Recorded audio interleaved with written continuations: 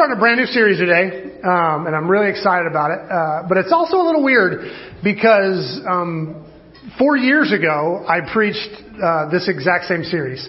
I know it's completely normal for a pastor to preach the same passage multiple times in a career, but 4 years ago we were a brand spanking new church, and we were coming out of Lent, and I wanted to settle into a long summer study. And what better place to turn when you're starting a church is the book of the Bible that's about starting a church. That's about, the start of the church. And so it felt like the right study at that point, and so we did it. So we spent the entire summer in Acts, and it was awesome. But there's an awful lot of Bible left to preach, and so it seems weird to go back there again, only 4 years later, to a book we've already studied. But here's how this happened. Coming out of Lent, I knew I wanted to talk about life, like resurrection life, what it should look like to live a resurrected life. And so, as you know, we spent 5 weeks looking at some of Jesus' parables about what kingdom life should look like. I forgot to say hello to our OFAM. Hey guys, I hope I left my phone over there. Usually I watch them for comments and stuff, but hey OFAM, glad you guys are out there. Love you. Okay. That ADD is awesome.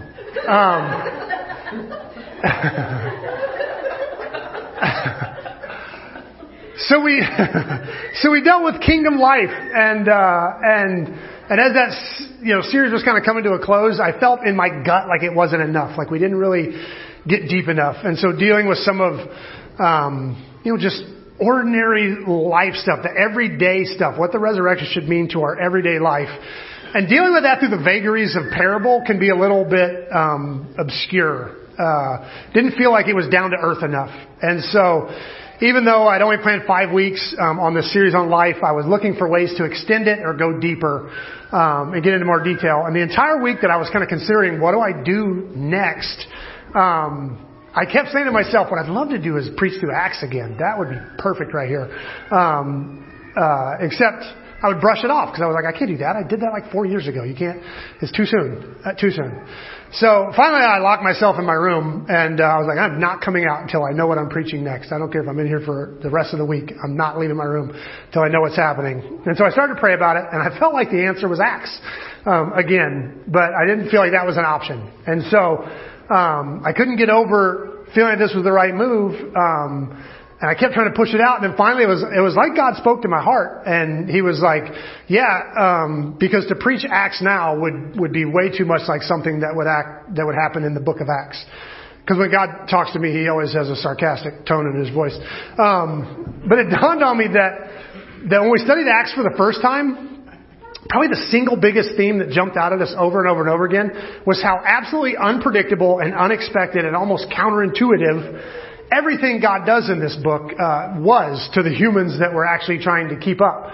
And so the second that thought kind of hit my heart, I decided to stop fighting it, and we're going to make another run through this amazing book. But here's the deal. I'm actually not intending to preach the exact same messages I preached last time. In fact, I don't even think I'm going to go back and look at my notes, because I kind of want to go with this fresh and study it out again and see what God has to say to us right here, right now. So if you want to hear those messages and see how they compare, I'm sure you can find them on the website in the deep archives somewhere from 4 years ago. I think it keeps them all. I didn't try. But I intend to write new messages for this time through from a different perspective than last time. And so those of you who weren't here for that one, if you want to hear them, go find them. But we're doing it different. Last time we studied the book of Acts as like a how-to manual for starting a church. Like, what should a church look like if we went to the Bible to find out?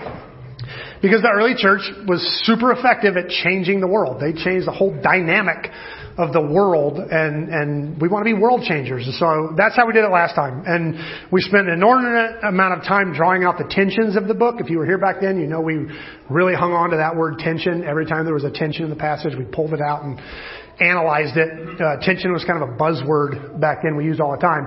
This time we're doing it a little different. We're going to do kind of a general survey study, just kind of a light overview of each chapter as we go, to look at this kind of amazing piece of literature with the distinctive look at what this book has to say to a follower of Jesus today in this world. Like how a follower of Jesus might live in this world and what that might look like. I've outlined 15 weeks that we have, and we're titling this series Acts Like a Christian. In other words, having made it through Lent and celebrated the glorious resurrection of our Savior and talked through what choosing life should look like, now it's time to see how a group of people, Christians, live resurrected lives, actually, in our world. What kinds of things do they do and how do they do them? What kinds of relationships do they have and how do they cultivate them?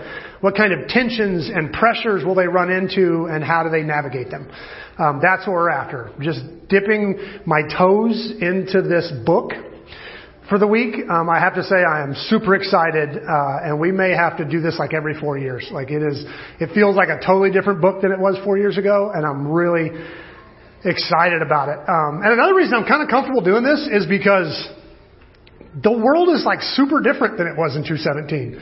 Like it just feels bizarre to go that the world is way different than it was 4 years ago, but holy cow, this is like a whole different world. And it'll be kind of fun to do this in 4 years and see what the world's like in 2025, and so anyway, we're not going to strictly do a chapter a week, but we are going to start this week with the entirety of chapter 1.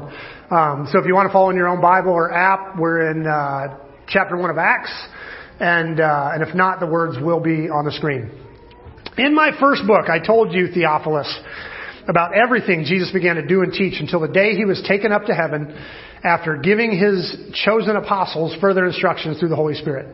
During the 40 days after he suffered and died, he appeared to the apostles from time to time, and he proved to them in many ways that he was actually alive. And he talked to them about the kingdom of God. Once, when he was eating with them, he commanded them, "Do not leave Jerusalem until the Father sends you the gift he promised, as I told you before. John baptized with water, but in just a few days you will be baptized with the Holy Spirit." And when the apostles were with Jesus, they kept asking him, "Lord, has the time come for you to free Israel and restore your kingdom?" He replied, "The Father alone has the authority to set those dates and times, and they're not for you to know. But you will receive power when the Holy Spirit comes upon you. And you will be my witnesses, telling people about me everywhere, in Jerusalem, throughout Judea and Samaria, and to all the ends of the earth." After saying this, he was taken up into a cloud while they were watching, and they could no longer see him. As they strained to see him raising into heaven, 2 white-robed men suddenly stood among them. "Men of Galilee," they said, "why are you standing here staring into heaven? Jesus has been taken away from you into heaven, but someday he will return from heaven the same way you saw him go." Then the apostles returned to Jerusalem from the Mount of Olives, a distance of about a half a mile. When they arrived, they went into the upstairs room of the house where they had been staying.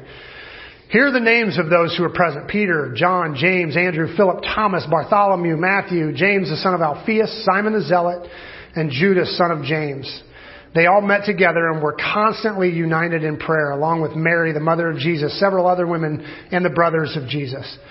During this time, when about 120 believers were together in one place, Peter stood and addressed them. "Brothers," he said, "the scripture had to be fulfilled concerning Judas, who guided those who arrested Jesus.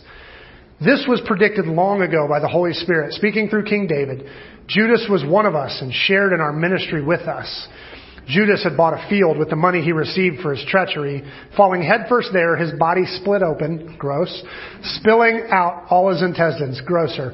The news of his death spread to all the people of Jerusalem, and they gave the place the Aramaic name, not even going to try, which means field of blood." Peter continued, "This was written in the book of Psalms, where it says, 'Let his home become desolate and no one living in it.' It also says, 'Let someone else take his position.' So now we must choose a replacement for Judas from among the men who were with us the entire time we were traveling with the Lord Jesus, from the time he was baptized by John until the day he was taken from us. Whoever is chosen will join us as witnesses of Jesus' resurrection." So they nominated 2 men, Joseph, called Barsabbas, also known as Justus, and Matthias. Then they prayed, "O Lord, you know every heart. Show us which of these men you have chosen as an apostle to replace Judas in this ministry. for he has deserted us and gone where he belongs." Then they cast lots, and Matthias was selected to become an apostle with the other 11. This is the word of the Lord. This book is actually the second part of a 2-book set that most scholars and commentators now call Luke Acts, like it's one book. And there's a lot of speculation about who this Theophilus guy was. There's actually some thought Theophilus means beloved of God. So some people think it was just a code word for Christians, like, I wrote you this book, O beloved of God. But most people think Theophilus was a real person. And there's a lot of speculation as to why Luke was writing him. But one of the theories, which to me seems the most logical, seems to be that Luke is writing his newly converted Roman patron to explain why Paul was in prison. When we get to the end of the book, this will make a lot more sense. Paul was imprisoned in Rome, and this book spends kind of an inordinate amount of time at the end. A lot happens in the beginning, and then all of a sudden it just kind of settles into Paul and tells his story and how he winds up in prison in Rome. And so it's most likely that that Luke was writing Theophilus to tell him why Paul was in prison, and maybe to even try to get Theophilus to help Paul while he was in prison. Because the way they did prison back then wasn't like now. You were just locked in, and nobody gave you food or provisions. You had to have family come and do that for you. So you had to be kind of supported while you were in prison. And so most likely Luke was trying to get Theophilus to support Paul while he was in prison in Rome. And in order to kind of explain why Paul is in prison, you have to explain that Paul was going through the Roman world preaching Jesus. And to do that, you kind of have to explain who Jesus was and why this was such a big deal. So you got to go back and tell the Jesus story. And so it's very likely that Luke goes all the way back to Jesus' birth to tell the Jesus story, just so that he can say, and this was this guy that did all this amazing stuff was the guy that Paul was going around preaching, and because he was preaching him, he got arrested, and that's why he's in prison. That seems to be the reason for the book. And the reason this is compelling to me is because, especially for this morning's sake, and why I consider it noteworthy, is because it introduces the necessity for backstory. The necessity for context. Luke is writing Theophilus, and he's like, boy, I got to give you the context of this whole thing. I got to give you the backstory here. I can't just tell you. He could have just said, hey, Paul was preaching this Jewish rabbi who died and came back, and he got arrested for it. Can you help him? He could have done that, but that just doesn't tell the story. And so Luke was like, oh man, there is so much backstory here that I have to tell you for you to truly understand what is happening here. To be accurate is not really enough. You have to know the backstory. Context is important. In fact, one of the reasons I really wanted to study the book of Acts this year, again, is because I spent a lot of time lately talking about the Jewish background of almost everything we're studying. I read a lot of Jewish commentaries. I try to read the Talmud whenever pertinent. And lately, I've actually gotten some emails, some questions like, boy, you talk about the rabbis a lot. Like, what's the deal here? Like, are we Jewish? Like, is that what's happening? And, I mean, no, we're not. But the answer for why I do that is because context matters. The backstory is important. The Talmud and the other writings of the rabbis is what Jesus and his disciples would have been reading in that day. I think if we're going to understand what they wrote, we have to understand what they read. Like what was the things feeding the way they read things. They referenced the Talmud all the time. They talk about them. There's one. Anybody remember the story of the little boy who the disciples were trying to cast out a demon? They couldn't. They brought him to Jesus, and he makes that weird statement. This one only comes out by prayer and fasting. You guys remember that? That's a quote from the Talmud. The Talmud actually had sounds weird, but almost like recipes for how you cast out certain demons. They have there's a house demon, there's an ill-sick demon, there's a mental demon, there's all these weird demons, and some of them were like herbal recipes. It needs a little hyssop and some thyme, and he'll be fine. It's weird, and one of them, the Talmud says this one only comes out by prayer and fasting. And so when you know that and you read that passage, they bring this boy to Jesus. Jesus goes, come out of him. It comes out. And then Jesus, I seriously think it was sarcastic, goes, this one only comes out by prayer and fasting. But some people take that as like a prescription. Like, oh, in order to do this, you have to pray and fast. And it seems like Jesus was saying, no, you don't. I'm Jesus. I just cast him out. Oh, but this one only asked it. Anyway, so what they read and what was in that culture is important. Context is important. None of that was in my notes, so now we're going to go long again. And as much as the Jewish backstory is important, because the writers of the New Testament were all Jews, we are not Jewish Christians. We're Gentiles. We don't celebrate Pesach and Shavat, and we don't pray the Shema, which begs the question, why not? Right? Why don't we do all the Jewish stuff that Jesus did and that his disciples did and that almost every character in the Bible did? I mean, we follow Jesus' example in everything else, so why not follow his example in being Jewish? And the answer to that question is actually here in the book of Acts, and we're going to draw that out together this summer, which I think is important because, like I said, I do lean into the Jewish stuff a lot, so it's important to know, what about us? What's our backstory? What's as Gentile Christians, as non-Jewish believers, what is our backstory, and where did it start? And that's what we're doing for this summer. But for this morning, the first thing I want to dig into is what we call the ascension.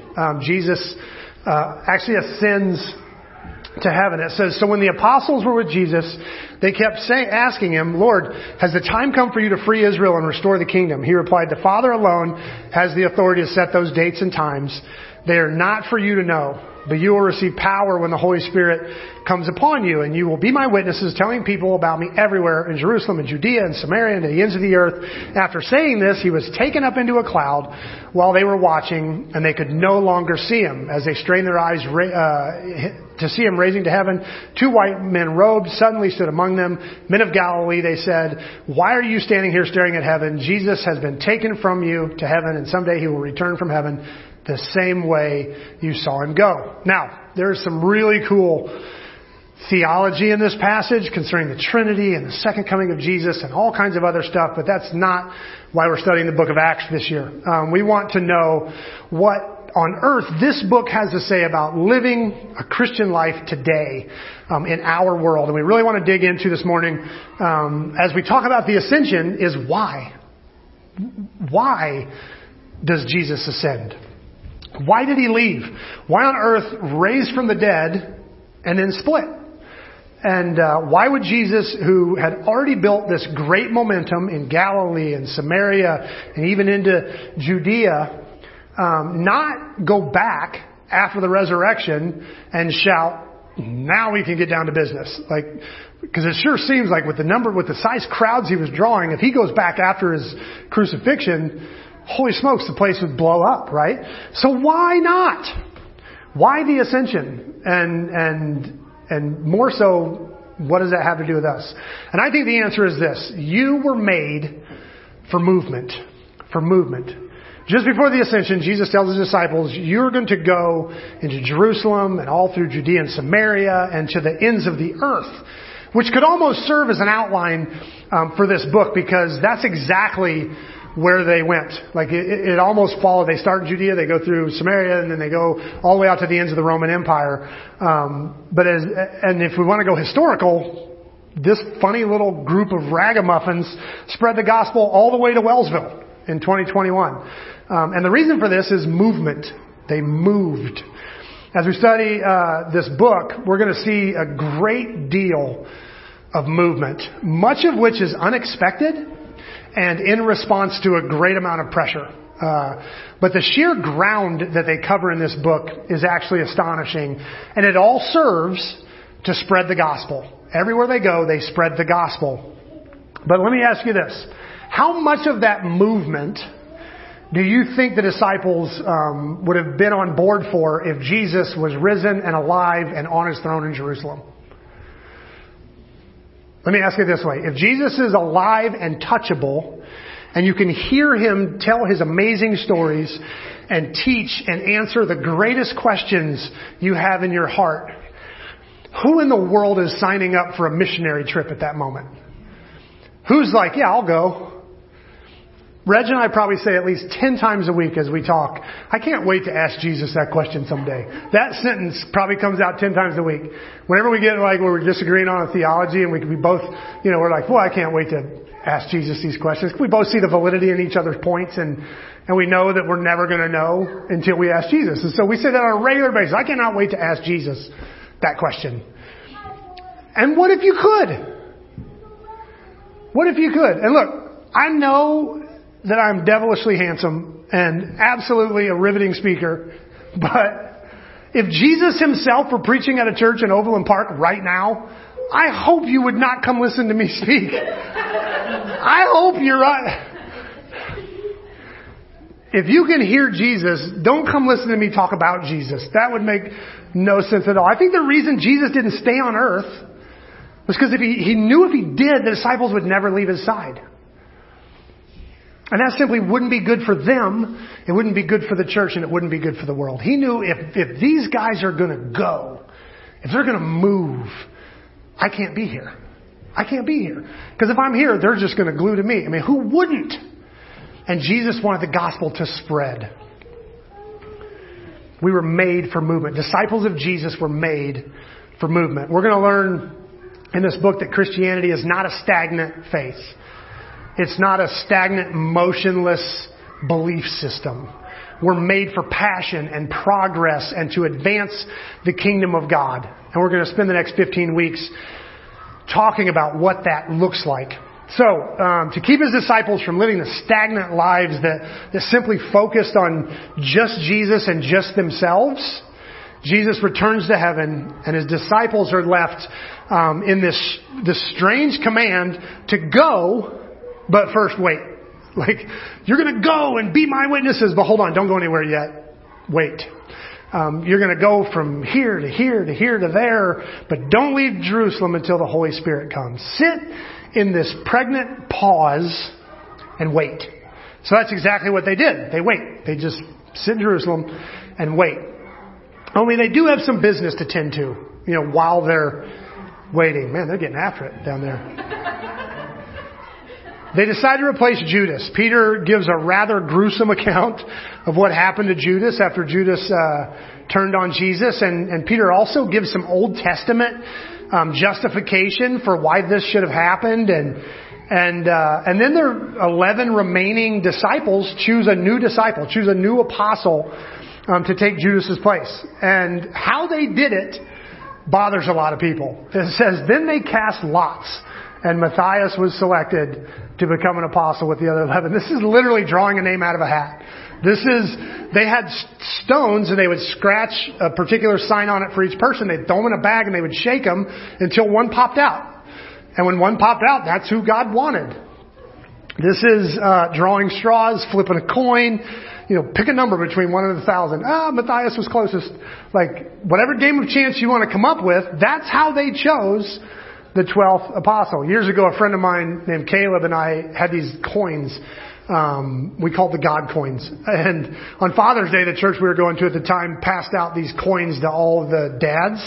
They had some cheesy saying on it and some dad thing, And so forever, we have just recently kind of read this passage. So anytime we had a decision to make, we pulled out the God coin and flip it. And okay, God wants us to get pizza. That's what we're having pizza.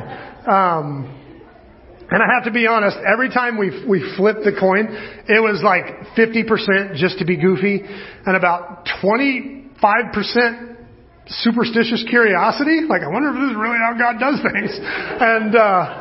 And about 25% with that fear of am I being irreverent? God, I hope God doesn't strike me down for playing this game. But one day there was quite a bunch of us around, pretty much our whole volunteer team, and we were trying to decide what to do after church that day. And I was like, we'll flip the God coin. So I get out the God coin. We make the decision on which thing is going to be heads and which one's tails. And I flipped the coin, and every eye followed the coin up as it rose through the air, reached its pinnacle, and stuck on the little metal beam at the roof of the vaulted ceiling in that room. And we all stood there staring at the God coin, wondering what that means.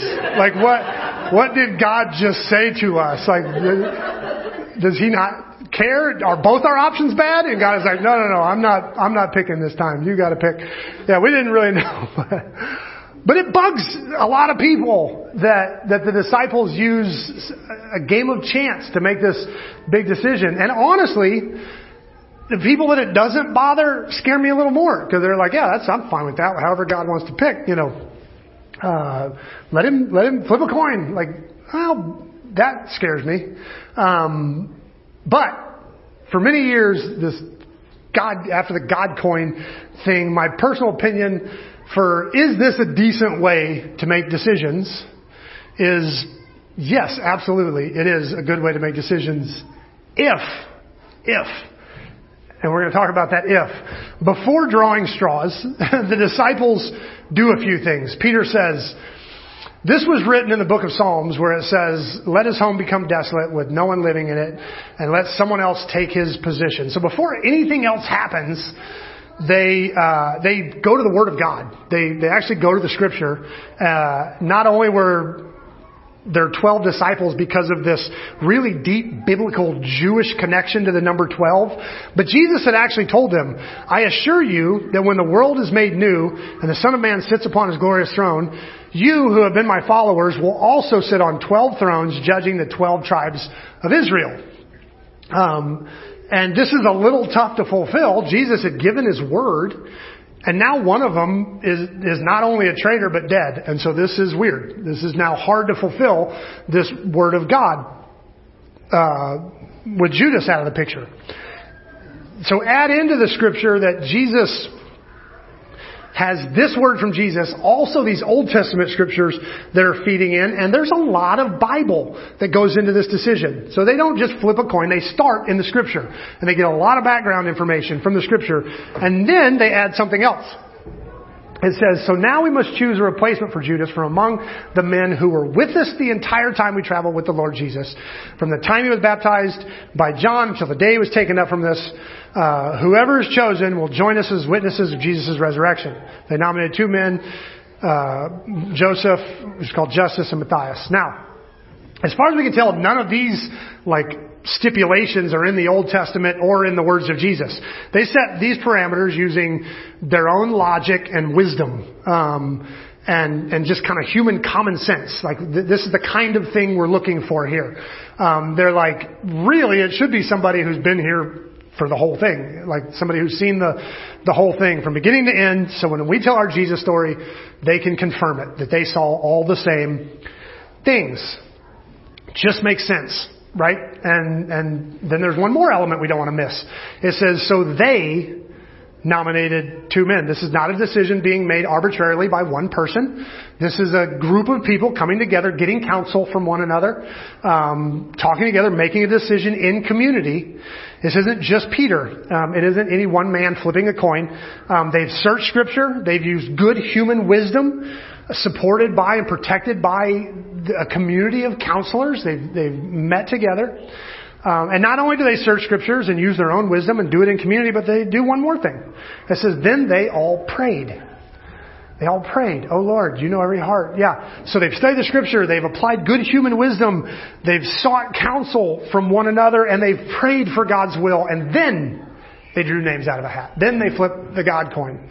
So let me say this. If you have a big decision to make, and you've searched the Bible and gotten help to do so if you need to, and you've used any good solid wisdom and principles or themes that you might get from the scripture, you've sought wisdom from others, and you've prayed really hard about it and you've narrowed it down to two options, sure, flip a coin. Why not? If you've done all the work, you've done all the hard work of searching scripture and it passed all those tests, let's see what God wants. You don't just flip a coin and go, who's going to do that? You put in the work and then you do it. It can be super dangerous to get caught up on the casting of lots here and skip over all the other stuff that goes into a big decision like this. But it seems to me, either choice probably would have been great. They fulfilled the scripture. They fit their kind of wisdom stipulations they were looking for. They prayed hard about it, and then they trusted God. And so that's how Matthias did. But the bigger question is, why does Luke tell us this story? Because from the whole rest of the book, we hear nothing else about Matthias. In fact, church history and even church legend has nothing about Matthias. Like, we don't even know. In fact, some people have stipulated that the disciples messed up here and that they should have waited to fill that spot and let Paul fill that spot, which would have been absolutely ludicrous for reasons I don't have time to go into. But it makes you just wonder, why does Luke put this decision like it's a big deal, like it's one of the biggest chunks of chapter 1, and then not go back to it at all? Like, not even look at what this has to do with the story. We don't hear about Matthias again. And I don't actually know the answer to that question. But for the sake of our study, I want to look at this. I want to look at the movement, the trajectory from the beginning of this chapter to this point. From beginning of chapter 1 to the end. Way back before Jesus ascends, the disciples ask him a question. They say, so when the apostles were with Jesus, they kept asking him, Lord, has the time come for you to free Israel and restore your kingdom? Now, this is a really fun question. Theologically, again, don't have time to go into it. It says a ton about what the disciples were looking for, what exactly they meant when they said kingdom. Even after the cross and the empty tomb, they're still looking for a military leader. They're still clueless about what is actually happening here. They're like, okay, now can we do this thing? Like, even though Jesus has died and raised from the dead, they still think they're going back to like a military Messiah who's going to conquer Rome and do the thing. In fact, they were waiting for Jesus to take his throne, but what Jesus says here is kind of in direct contrast to that. He says, when you receive power from the Holy Spirit, when the Holy Spirit comes upon you, you will be my witnesses, telling people everywhere. In the Roman world, this is something a sitting king does. Everyone feared a power vacuum in these days. Usually when a king died, there was almost always a war to figure out who was going to be the next king. So all the kind of powerhouses would then fight each other. Whoever wins becomes the next king. And for the common person, this was terrible. Like, it was terrible for the whole nation to go to war again. And you don't know what side to pick and if it's going to change your whole... So a power vacuum was a bad thing. And everybody hated him. So they had this thing they would do when a king would die and like his successor would immediately take the throne. They would send out heralds and they would say, the king is dead, long live the king. Meaning, the king is dead, but there's no vacuum. We have a new king. The king is dead, long live the king. You guys ever heard that phrase? The king is dead, long live the king. That means everything's okay. There's no power vacuum. Yes, the king is dead, already replaced. The kingdom is safe. Everything's at peace. And so, they would, what they would, send out was messengers, heralds. Then they would go, the king is on the throne. They would go all throughout the kingdom announcing the king is on the throne. Everything is okay. And so there's no need for a bloody transition. There's no need for any of that. And so when Jesus says, so they're waiting for Jesus to go with war, take his throne. And Jesus sends them out as witnesses saying, I'm already on the throne. Like, you need to go out and declare that long live the king, that Jesus is Lord, that everything is okay. And so there's a distance between where Jesus is basically going, no, you don't understand the kingdom. I'm already on my throne. And they're like, when are you going to take the throne? You know, and so they've got this distance. And of course, we could spend weeks on why the disciples feel this and this kind of Old Testament prophetic voice that kind of gave them this idea way back in the Jewish history, but that's not what we're doing today. There's also the fact that Jesus gave them a wholly unsatisfactory answer to their question. Where he basically says, the Father alone has authority to set these dates and times, and they're not for you to know, which is really a fun answer. Give up. That is so far above your pay grade. Stop it. You're nowhere close. We could spend forever talking about kind of the human fascination with the end times and when Jesus is returning and how this verse plays into that. Again, that's not what we're doing today. In fact, the reason we are here today is one word that I really want to draw out of this. It says when the apostles were with Jesus, they kept asking him, I get excited and then I can't read. So when the apostles were with Jesus, they kept asking him, Lord, has the time come for you to free Israel and restore the kingdom. In the course of one chapter, the disciples moved from bystanders who were fully prepared to sit back and watch Jesus do all the heavy lifting. Jesus, when are you going to do something? When are you going to move? And by the end of the chapter, they're fully functioning participants in the work of God. Think about the magnitude of this thing that this bunch of misfits do at the end of chapter 1. The entire history of the Jewish people going back to Jacob is defined by 12 tribes. In the wilderness, the camping arrangements were by tribe. In the promised land, the land was divided up by tribe. The high priest wore a stone on his vest to represent each of the 12 tribes. Every Israelite was identified by their tribe. And along comes Jesus, and he tells his 12 closest friends, the big plan here is for each of you to rule a tribe of Israel. The scope of this decision is almost too big to comprehend. This is all of Jewish history rolled into these 12 guys. And what makes it crazier is with that much weight bearing on this moment, the disciples felt not only compelled, but qualified to make this call. To be like, we need to choose another guy. We need to. Just barely a while ago, they were like, Jesus, when are you going to do something? And now they're going, we need to make a decision here. We need to move. We need to do something. Now tell me that this is something that would have happened if Jesus had stayed. Had Jesus stayed, if he hadn't ascended, can you see them going, Jesus, step aside for a second. We need to pick a 12th guy. No. They go, Jesus, who do you want? Like, pick a guy. And so with Jesus leaving, they've moved from spectators to participants.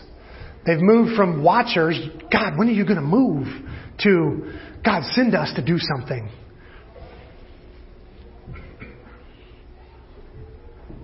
This small group of guys, in about 9 verses, moved from being 100% ready to see Jesus do something amazing to them to about 99% ready to see God do something through them.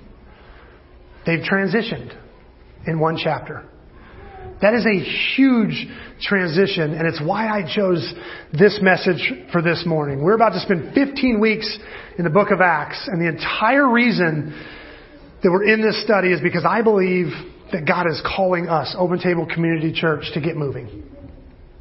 I'm hoping that through this series, we will feel both compelled and empowered to actively do our part in advancing the kingdom of God. I mean, how many of you have read the news lately or scrolled through social media or had a conversation with anybody Gen Z, frankly, and thought, boy, I wonder how long God is going to put up with this?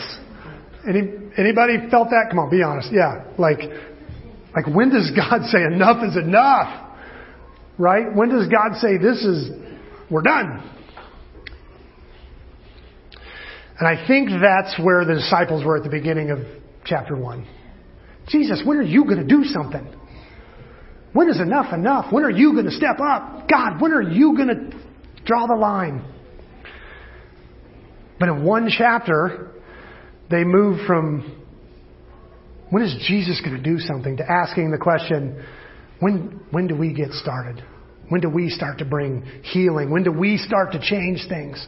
When do we start to move? C.S. Lewis says in Mere Christianity, for Christianity thinks that God made the world, the space and time, heat and cold, and all the colors and taste, and all the animals and vegetables are the things that God made out of his own head.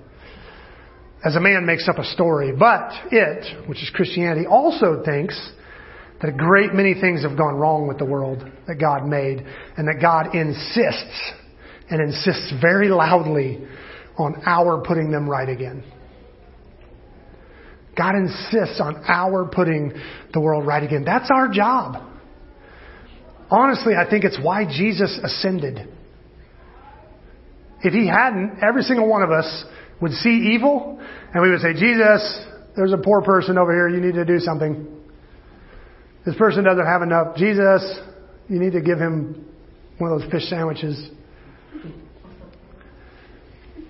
But by leaving, Jesus truly empowered 11 people to take real ownership in advancing the kingdom of God. So how do we respond to this? Yesterday morning, we actually celebrated Mother's Day for Esther. We managed to get every single one of our 16 kids and their spouses and girlfriends and all the grandkids in one place at one time, which is like a crazy feat. Like, it's really hard to do. And I made breakfast, which was awesome. Actually, my son Noah made coffee cake and monkey bread for after breakfast, but I went to the store the night before. And when I walked in with Esther, I said, let's just use this as an opportunity to be grateful that I don't do the shopping, because we would be broke all the time. Because I spent so much money on one meal, it was ridiculous. Like, I don't know how she does it. But I went to the store the night before, bought all the ingredients. I came home, made biscuits and gravy and Paula Deen bacon. If you've never had Paula Deen bacon, here's what you do. You take a cup of brown sugar and a tablespoon of chili powder, and you mix it up, and you put it in a bag and shake the bacon all up, and then you lay it out on a cooling rack in the oven with a pan underneath it, and you bake it for 20 minutes, and it's like sweet and a little bit spicy. Oh God. And it's so bad for you. It is so bad for you. But use thick cut bacon too, because it's amazing. So I made biscuits and gravy and Paula Deen bacon and 2 different kinds of eggs and yogurt parfaits with fresh fruit, granola, and lemon curd. And I had orange juice spritzers and coffee and grapes for 25 people. It was quite a spread. But here's the deal. I would love to take credit for that meal.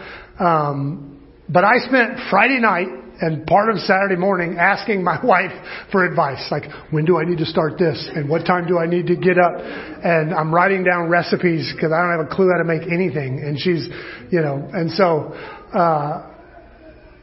and I wanted to make sure everything kind of came out, I would have just cooked the eggs at like 6 a.m. Like, they'll be fine, but I want it all to be warm, and I don't know how to do any of that. So I'm Friday night, I'm asking for advice. And how do I do this? How do I do that? Early Sunday morning, I was hitting her up for recipes and for her sausage gravy and her Paula Deen bacon and her coffee cake. So in other words, I did the work, but Esther was the brains and the real power behind the operation. And we're about to spend 15 weeks looking at what Christians are supposed to do, what they're supposed to do, how they're supposed to behave in the world. It's going to be very activity heavy in this study. Specifically geared toward getting us moving and active in advancing the kingdom of God in our homes, in our jobs, in our neighborhoods, our communities, even here in our church. But please don't think for 1 second that I'm suggesting that we can do anything good for the kingdom of God by simply rolling up our sleeves and getting to work. I'd like to revisit 2 verses from the beginning of this chapter. Once he was eating with them, and he commanded them, don't leave Jerusalem until the Father sends you.